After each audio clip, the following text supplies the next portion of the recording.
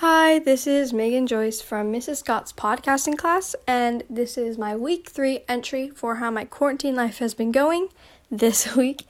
I've been doing schoolwork like normal because I have to keep my schoolwork going since we're doing our online school. I've been doing my workouts every day, and they're getting a little longer according to the schedule that I'm doing, and I don't know, it's kind of tiring if I'm being honest, but I'm kind of determined to finish it because it's only like 2 weeks long, so I'm going to try doing that.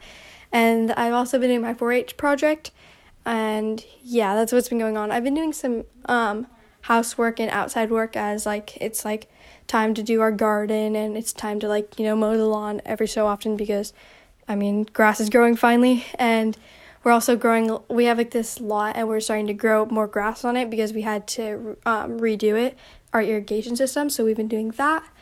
And then we're also doing some not remodeling, but just fixes real quick to make the house look better in general, because we want to make one of our closets one of our entry closets into a mudroom thing.